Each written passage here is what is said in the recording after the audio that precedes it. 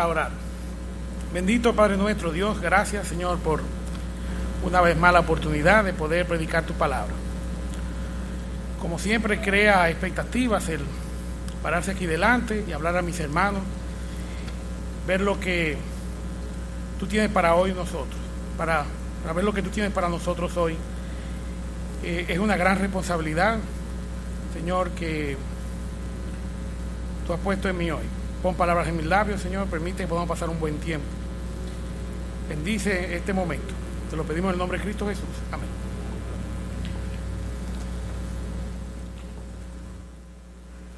Bien, hermanos, muy buenas noches.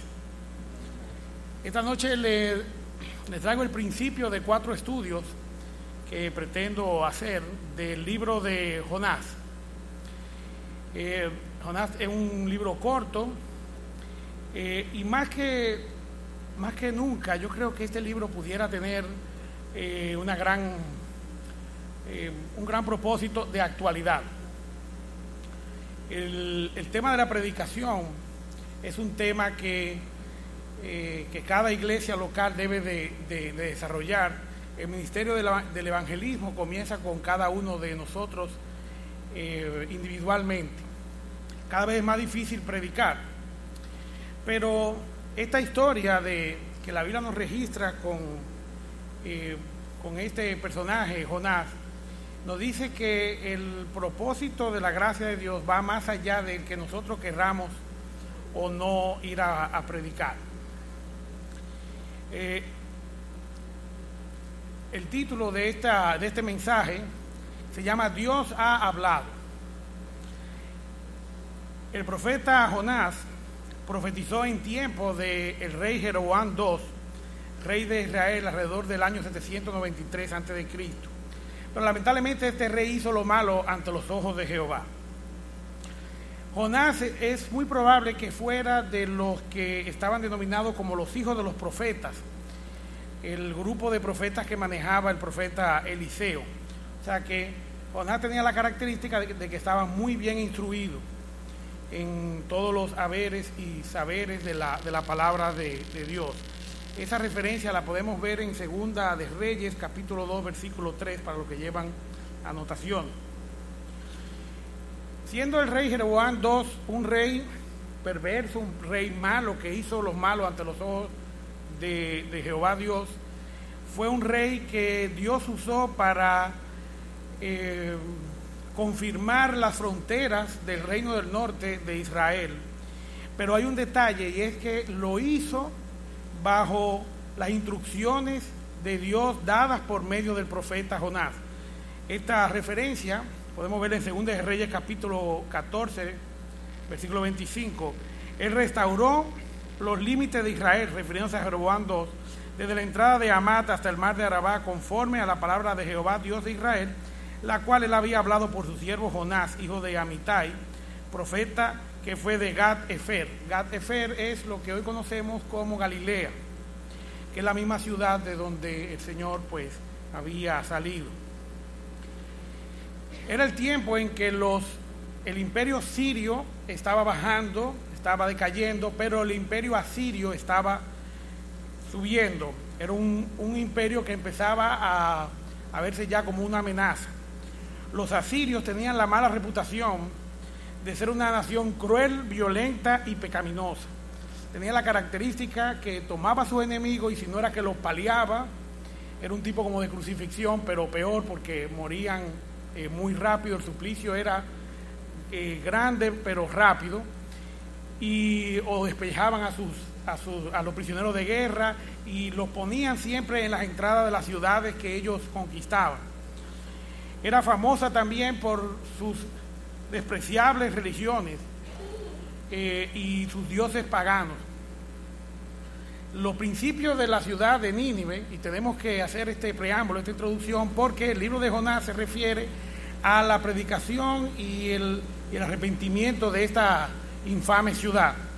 Esta ciudad de Nínive es una de las ciudades más antiguas que la Biblia puede registrar, o sea, de las grandes ciudades. En Génesis 10 la registra como la gran ciudad y era el conjunto de 3 ciudades que el rey Nimrod había fundado. Nimrod, que había sido un cazador de hombres, y era hijo de Cus, hijo de Cam, descendiente directo de Cam, que era el hijo de Noé. Este mismo fue el que edificó la Torre de Babel, y es un estereotipo de lo que es el anticristo, que es todo lo que se opone a Dios.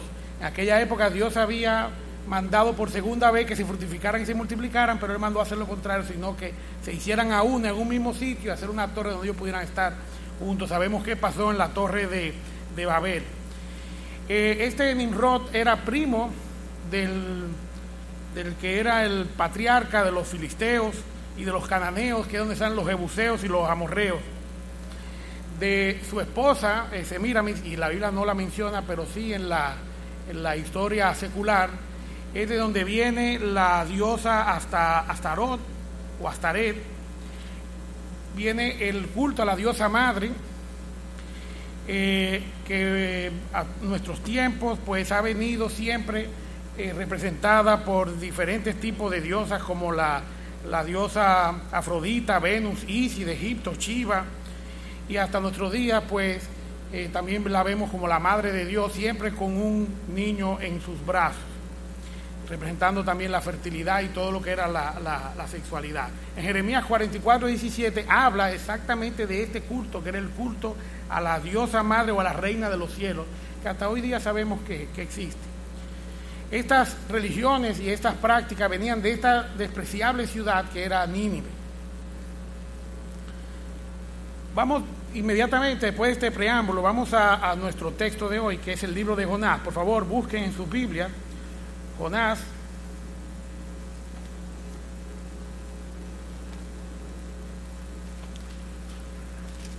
capítulo 1. Si a alguien le falta una Biblia, por favor, este es el momento para que algunos de los ujieres se la puedan llevar. Todos tienen Biblia. Jonás, capítulo 1. Vino palabra de Jehová a Jonás, hijo de Amitai, diciendo: levántate y ve a Nínive, aquella gran ciudad, y pregona contra ella, porque ha subido su maldad delante de mí. Y Jonás se levantó para huir de la presencia de Jehová a Tarsis, y descendió a Jope, y halló una nave que partía para Tarsis, y pagando su pasaje entró en ella para irse con ellos a Tarsis, lejos de la presencia de Jehová. Pero Jehová hizo levantar un gran viento en el mar, y hubo en el mar una tempestad tan grande que se pensó que se partiría la nave. Y los marineros tuvieron miedo, y cada uno clamaba a su Dios, y echaron al mar los enseres que había en la nave para descargarla de ellos. Pero Jonás había bajado al interior de la nave y se había echado a dormir. Y el patrón de la nave se le acercó y le dijo: ¿qué tienes, dormilón? Levántate y clama a tu Dios, quizá él tendrá compasión de nosotros y no pereceremos. Y dijeron cada uno a su compañero: venid y echemos suertes para que sepamos por causa de quién nos ha venido este mal. Y echaron suerte, y la suerte cayó sobre Jonás. Entonces le dijeron ellos: decláranos ahora por qué no nos ha venido este mal. ¿Qué oficio tienes y de dónde vienes? ¿Cuál es tu tierra y de qué pueblo eres? Y él le respondió: soy hebreo y temo a Jehová, Dios de los cielos, que hizo el mar y la tierra. Y aquellos hombres temieron sobremanera y le dijeron: ¿por qué has hecho esto? Porque ellos sabían que huía de la presencia de Jehová, pues él se lo había declarado. Y le dijeron: ¿qué haremos contigo para que el mar se nos aquiete? Porque el mar se iba embraveciendo más y más. Él les respondió: tomadme y echadme al mar, y el mar se os aquietará, porque yo sé que por mi causa ha venido esta gran tempestad sobre vosotros.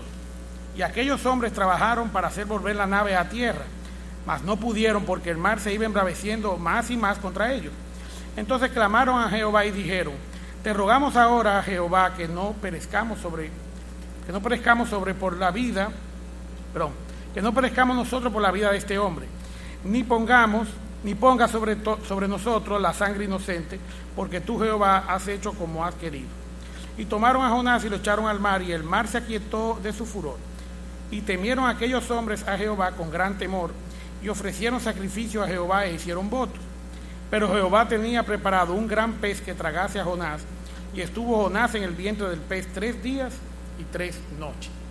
Bien, esta historia de este libro, el cual se ha convertido en uno de los all-time favorites para los niños, no es una historia, no es una fábula. El mismo Señor Jesucristo habla de esta historia, haciéndola entonces, dándole su calidad de verdadera. No me parece que el Señor Jesucristo usara una fábula precisamente para hacer la alegoría de su muerte y su resurrección. En este primer capítulo, que es lo que hemos quejado para nosotros esta noche, vemos bien claro lo que es el propósito de Dios. El propósito de Dios comienza con que Dios ha hablado, y así comienza este texto. Dice en el versículo 1, vino palabra de Jehová a Jonás, hijo de Amitai, diciendo, X cosa, lo que fuera. Y el tema aquí no es cómo vino la palabra de Jehová, de qué manera llegó, sino que es el hecho de que Dios ha hablado. Y cuando Dios ha hablado, y en el caso de nosotros, los cristianos, los que vivimos en el tiempo de la gracia, nosotros tenemos su palabra, y Dios nos habla cada día por medio de su palabra. Nosotros tenemos que prestar atención. El libro de Jonás, al igual que toda la Biblia, si prestamos atención a lo que Dios ha hablado, es un libro que nos habla de la misericordia de Dios y los que atienden a su llamado y se arrepienten. Aquí en este libro vamos a ver también que Dios tiene misericordia de quien Él quiera tener misericordia. Una vez que Jonás ha escuchado lo que Dios quiere de él, pues entonces sabemos qué ha pasado. Jonás ha tomado una decisión al respecto de qué es lo que él va a hacer con lo que Dios ha hablado. Y es que el tema principal de este libro, que vamos a ver en estos 4 capítulos, es que la misericordia de Dios es universal. La actitud de Jonás representa la actitud que tenía el pueblo de Israel al respecto de lo que es la salvación por medio del Señor. El Romanos 11 nos advierte acerca de que no nos pongamos arrogantes al respecto de nuestra salvación, que no vayamos a caer en el mismo pecado que hicieron los judíos. Pero esta decisión de Jonás va más allá de que si Dios tiene misericordia o no. Sencillamente él ha tomado una decisión al respecto de la decisión que ha tomado el Señor. La iglesia debe de enfocar su predicación a cualquier persona, a cualquier criatura, como el Señor nos ha mandado en la Gran Comisión. La Gran Comisión también era para Jonás. El Señor le había hablado a Jonás, le había mandado para que fuera a predicar a esta ciudad que él hubiera preferido no predicar. Jonás sabía y conocía el Señor, los atributos del Señor y la personalidad del Señor. Y él sabía que este mismo Dios que iba a destruir a Nínive, porque vemos en el versículo 2 y 3, de qué se trataba esta predicación. El Señor había mandado a Jonás para que, al igual que nosotros, vayamos por el mundo y avisemos de que el Señor hay que arrepentirse y hay que convertirse a Él para poder ser salvos. En este caso, pues a esta ciudad de Nínive le venía encima un castigo, una destrucción total para esta ciudad. Ya el Señor lo había hecho una vez, así que sabemos que Dios podía hacerlo de nuevo otra vez.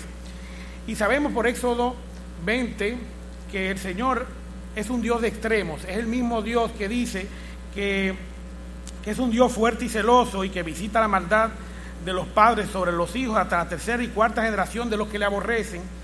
Pero también es el mismo Dios que hace misericordia a millares y tiene misericordia de quien sencillamente Él quiere tener misericordia. Desarrollando un poquito más esta idea de que Dios es un Dios de extremos, sabemos que Dios es fuego consumidor. En Deuteronomio dice que Él es Jehová, tu Dios, que es fuego consumidor, Dios celoso. Pero también sabemos en Salmo 107.1 que es un Dios bueno y que su misericordia es para siempre. Jonás sabía esto, y Jonás sabía que así como Dios podía destruir esta nación, también Dios podía salvarla. Y esa es la misma expectativa que nosotros pues tenemos cuando predicamos, porque el creer no está en nosotros, sino en el Señor, que da la fe que es necesaria para que las personas puedan creer. Pero la palabra viene por el oír Y si nosotros no vamos, si Jonás no iba, pues esta ciudad no se iba a salvar. Dios le había puesto en las manos de Jonás lo que hoy tenemos como la Gran Comisión. Y Jonás sabía cuál era el poder de la predicación. El poder de la predicación está basada en la seguridad de que Dios es un Dios misericordioso y que tiene misericordia para con todos. Sabemos también que la salvación viene por el oír de la palabra de Dios. Y que también sabemos que la palabra de Dios es poderosa, viva y eficaz, y que puede penetrar hasta los huesos, y que sabe cuáles son las intenciones de cada uno de nosotros. La palabra de Dios también sabemos que no vuelve vacía. Dice en Isaías que así será mi palabra que sale de mi boca, no volverá a mí vacía, sino que hará lo que yo quiero y será prosperada en aquello para que la envié. Así es la palabra de Dios. Por eso nosotros no debemos de temer de cuando predicamos, porque algo queda. No, lo que tenemos que tratar es de que las personas en las que tenemos la influencia pues queden expuestas a la palabra de Dios. Y aquí hay una promesa que dice que no vuelve vacía. Algo queda en esta persona. La palabra de Dios también es veraz y es inspirada por el mismo Dios. Y Jonás era un profeta que ya estaba aprobado como un profeta de Dios, y que lo que él hablaba por su boca era palabra de Dios.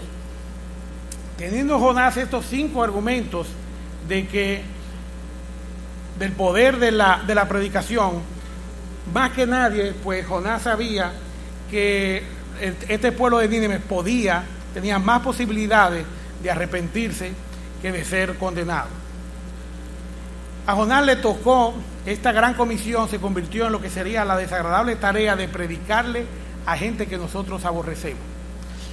Y esto es lo que Jonás ha mostrado, o la Biblia, la palabra de Dios nos ha mostrado con esta historia.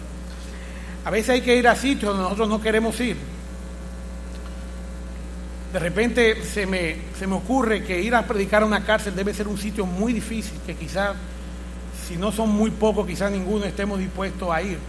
Y hay gente que va, y va arriesgando inclusive su vida. Hay gente que va a las selvas amazónicas, donde personas que viven en la prehistoria no entienden de acercamientos ni de civilizaciones, y que son personas que por lo general, por naturaleza, son desconfiadas, y podemos arriesgar nuestras vidas cuando vamos a predicar el Evangelio, pero hay que ir a predicarle a estas personas. Jonás decidió en este texto que no iba a ir a predicar a Nínive. Definitivamente él no lo iba a hacer. Y si vamos al profeta Nahum, en el libro de Nahum nos explica quién era esta nación, cómo se comportaba esta nación. Dice en el libro de Nahum que la ciudad de Nínive tenía mala opinión de Dios. Dice que esta era una nación que explotaba al desvalido, que era cruel en la guerra, y que adoraba ídolos y prostitución, y que practicaba la brujería. Todo esto para lo que había puesto en el preámbulo, que lo había buscado secularmente. La misma Biblia pues dice qué tipo de nación era esta. La misma entrada de Jonás a esa ciudad podía representar también un riesgo para su vida. Por lo general tenemos una tendencia muy fuerte a aborrecer personas que han cometido actos despreciables. A veces pensamos que los actos de violencia no tienen perdón de Dios. Y la verdad es que tenemos que nada más ser víctimas de un acto de violencia trágico, donde podamos perder seres queridos, o que nos pasen a nosotros o a nuestros seres queridos cosas que de un púlpito no se pueden decir quizás, y pensamos que esa persona no tiene perdón de Dios. Inclusive hemos llegado al punto que estas personas pues planificamos cuál es el castigo que a tal tipo de gente que hacen tal cosa deberían de hacerlo tal cosa y colgarlo, definitivamente no tenemos ningún tipo de misericordia para ellos, olvidando nosotros que la sangre del Señor Jesucristo puede limpiar cualquier pecado, por más despreciable que sea. Si no, entonces estamos diciendo al Señor mentiroso, o sencillamente no confiamos en que la sangre del Señor Jesucristo pudiera limpiar. Si limpió la ciudad de Nínive, imagínense lo que puede hacer con un solo pecador. Esto era una ciudad grande que medía alrededor de 80, 100 kilómetros, que en el punto más extendido, que se pasaban 3 días para poder salvar esta distancia. Y allá había mucha gente mala.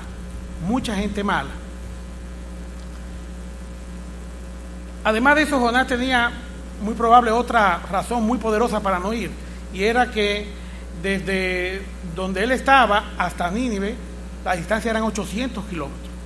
Era mucha distancia para ir, arriesgarse, para que venga Dios y tuviera misericordia, porque había una alta expectativa de que el Señor perdonara a esta ciudad. Así que mira, esto está muy largo, este viaje, y total, esa gente lo que se merecen es que salgan de este mundo, y así nosotros podemos estar más tranquilos. Sabemos inclusive que Nínive, a pesar de que Dios los perdonó, como quiera invadieron a Israel, la sitiaron y sufrieron un largo exilio de más de 200 años por culpa de esta nación. El gran propósito de la gracia de Dios no puede ser frustrado, y Jonás no lo iba a hacer. Si Jonás no va, pues va otro, y después entonces pues tendríamos que rendir cuenta.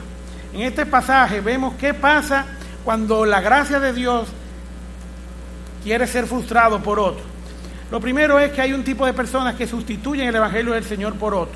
En los versículos del 13 al 14, donde vemos esta casi tragicomedia de estos marineros tratando de salvarse por sí mismos, podemos ver que la gente, cuando vemos 2 tipos de personas: las personas que se esfuerzan por salvarse a sí mismos, y los otros que ven a lo que se están perdiendo y no hacer nada. Aquí vemos a Jonás, que se fue a dormir para el fondo del barco, y aquí vemos a estos marineros que se estaban esforzando por salvarse, invocando a sus dioses para ver si ellos podían salvarse. En el versículo 5 dice que los marineros tuvieron miedo y cada uno clamaba a su Dios, y empezaron, pues bueno, mira, si empezamos a sacar las cosas, puede ser que el barco flote más. Empezaron a buscar su forma, y vemos tantas personas que tratan de salvarse a su propia manera, y nosotros sabiendo que la única manera de salvarse es por medio del Señor Jesucristo, y sencillamente esa es su religión, eso es lo que él piensa. A este tipo no le van a entrar los tiros de la ametralladora, y nos vamos a acostar al fondo del barco. En este mismo propósito, para que la gracia de Dios no se frustre, el Señor hace llegar su mensaje. Los versículos 9, 15 y 16, que voy a repetir otra vez, dice: y le respondió: soy hebreo y temo a Jehová, Dios de los cielos, que hizo el mar y la tierra. Y tomaron a Jonás, versículo 15, lo echaron al mar, y el mar se aquietó de su furor, y temieron aquellos hombres a Jehová con gran temor, y ofrecieron sacrificio a Jehová e hicieron voto. Aquí vemos cómo, sin Jonás quererlo, su desidia por obedecer fue para bien para estos marineros. Y es que Dios siempre tiene un propósito, y donde quiera que el nombre de Dios es nombrado, pues entonces hay salvación. Vemos que la misma condenación de la desobediencia de Jonás sirvió para que estas personas pudieran salvarse. Y es que la Biblia dice que si nosotros no predicamos, pues hablarían las piedras. No obstante, aunque no lo hagamos y hablen las piedras, rendiremos cuenta por no haber multiplicado nuestros talentos. Y quise hacer una breve alegoría acerca de qué significa oír a Tarsis, que fue lo que hizo Jonás cuando Dios le habló. Y eso tiene que ver mucho como nosotros vemos a los demás. Y este primer capítulo nos deja a nosotros bien claro cómo veía Jonás a los demás. Vemos cómo vio a los marineros, vemos cómo él vio a los de Nínive, y de alguna manera nosotros podemos aplicarlo en nuestras vidas como cristianos, cómo nosotros vemos a las otras personas que se pierden. Y yo tengo aquí: mirar a los otros por encima del hombre. Nosotros miramos así y pensamos que no, esos no son dignos de recibir el Evangelio. Miramos a los otros por debajo de nosotros. Eso es cuando no nos agradan las personas a las que hay que predicarle. Hay gente que definitivamente, de alguna manera, pueden ser repulsivas a la vista, como para Jonás eran repulsivos los de Nínive. Mirar a los otros por encima de nosotros, creernos que somos menos que los otros y que nosotros no le vamos a llegar. No, y que ese rey a mí no me va a escuchar, así que yo ni voy a perder mi tiempo hablándole al jefe, porque él no me va a dejar ni empezar a hablar ni siquiera. Nos sorprenderíamos cómo las personas pueden escuchar en un momento dado. Mirar a los otros muy lejos, considerando que la distancia que hay que salvar para llegar a ellos es demasiado y no vamos a poder hacerlo. Entonces, sencillamente la miramos de lejos. Hay otros que todo lo contrario, ustedes son muy cerca. Y eso es lo que pasa con los vecinos y los familiares. Y es que no hay profeta en su tierra con honra, ¿verdad? Entonces digo, mira, yo ni voy a perder mi tiempo hablándole, predicándole a este que se graduó conmigo en el colegio, porque ese me conoce las pulgas. Y entonces lo que una vez va a decir, a mí, Eugenio, tú me vas a poner, ajá, yo te conozco. Yo, bueno, que tú me conoces a mí, pero no conoces al Señor, ¿verdad? Y lo que son los peores, que son los que miran para otro lado, sencillamente no les interesa predicar. Esto fue lo que hizo Jonás aquí en el barco. El hecho de montarse en el barco e irse, sencillamente miró para otro lado. Jonás recibió su castigo por no obedecer, por no cumplir con la gran comisión. Y lo vemos en el último versículo de este capítulo, que dice que Jehová tenía preparado un gran pez para tragarse a Jonás. Y esta historia no es una historia de un pez, es una historia de un predicador, de un profeta desobediente. El Señor usó estos accesorios para poder enseñarnos a nosotros que el Señor puede usar las cosas que nosotros menos nos podemos imaginar para mandarnos un castigo. Para concluir, la pregunta es, ¿nos tragará un pez si no vamos a predicar? Pepe. Bueno, si usted tiene alguna de estas miradas que yo acabo de enumerar, mirar a los otros por encima del hombro, mirar a los otros por debajo de nosotros, mirar a los otros por encima de nosotros, mirar a los otros muy lejos, mirar a los otros muy cerca, y peor aún, si usted es del grupo de los que mira para otro lado, manténgase 30 kilómetros por lo menos lejos del malecón, porque el Señor de alguna manera le va a hacer saber que usted está yendo en la dirección que es incorrecta. Y es que nosotros conociendo como Jonás sabía el poder del Evangelio, el poder que tiene la palabra de Dios para cambiar las vidas, nosotros no tenemos excusa, o no deberíamos de tener excusa para salir y predicar, y sencillamente confiar en que el Señor va a germinar la semilla que nosotros tiremos, ¿verdad? Reguemos. Sabemos que Dios ha hablado y tenemos su palabra, eso es lo primero. Lo segundo es que la misericordia de Dios es universal y para siempre. En Juan 3:16 dice, porque de tal manera amó Dios al mundo, a todo el mundo. La gracia de Dios no es limitada, no es para los que se van a salvar, sino es para todos, absolutamente todos tienen la misma oportunidad de salvarse. Lo que pasa es que usted no sabe quién es que se va a salvar. No nos toca a nosotros saber eso, sencillamente solamente predicar. Tercero, Dios no puede condenar. Dios puede condenar como puede perdonar también. Y Jonás conocía ese atributo del Señor. El Señor podía tanto perdonar como condenar a Nínive. Lo que pasa es que queremos coger a Dios y ponerlo como un muñeco para que Él haga lo que nosotros queramos.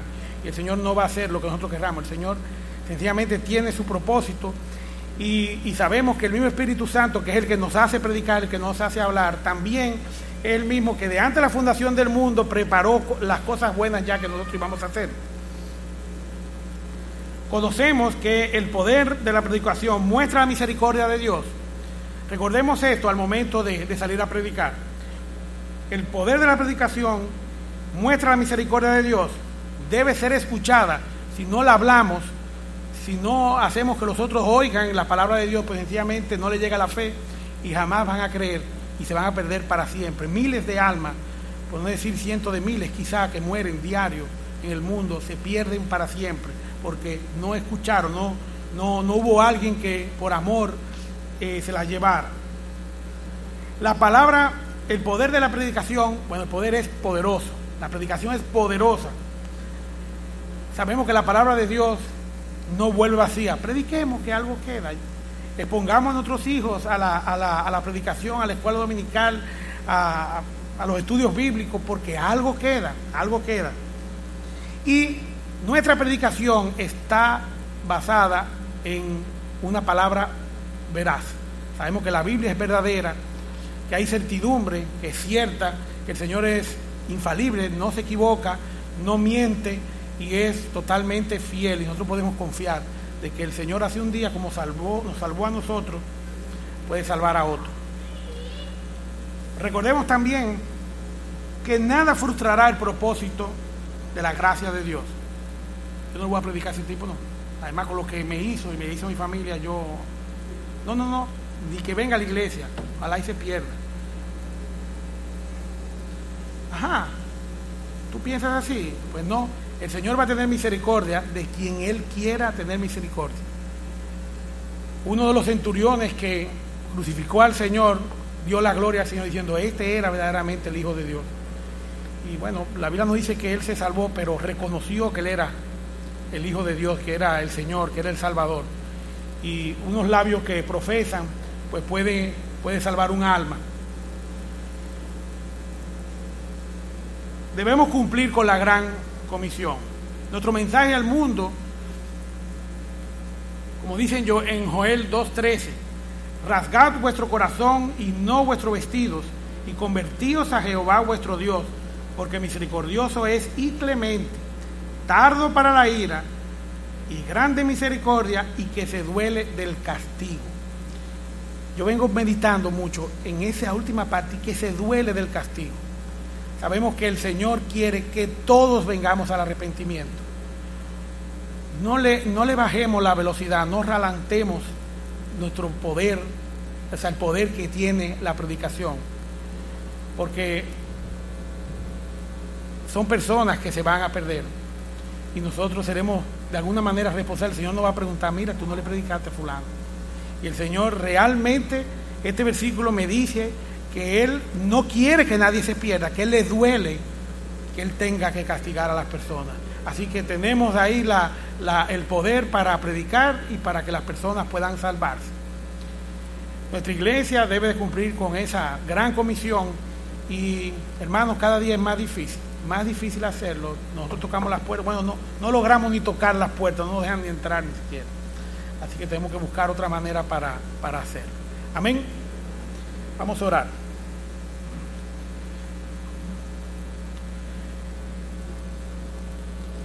Señor, perdónanos si de alguna manera te hemos faltado. Y Dios, tú tienes el poder para salvar. Ayúdanos a confiar en esa obra que hizo el Señor Jesucristo en la cruz y podérsela decir a otros. Señor, no tenemos que ser grandes predicadores, no tenemos que ser, señores, grandes caminantes que vayamos de allá para acá, porque no sabemos, Señor, qué es lo que tú quieres. Ayúdanos a confiar en que hagamos lo que tú nos has pedido cuando tú nos hables, ir para donde tú nos mandas. Ayúdanos, Señor, por medio de la oración, escudriñar tu voluntad, saber qué tú quieres que nosotros hagamos. Mi Dios, permite que esta iglesia lleve el poder de la salvación que es por medio de la cruz, la salvación que es por medio del sacrificio de nuestro Señor Jesucristo.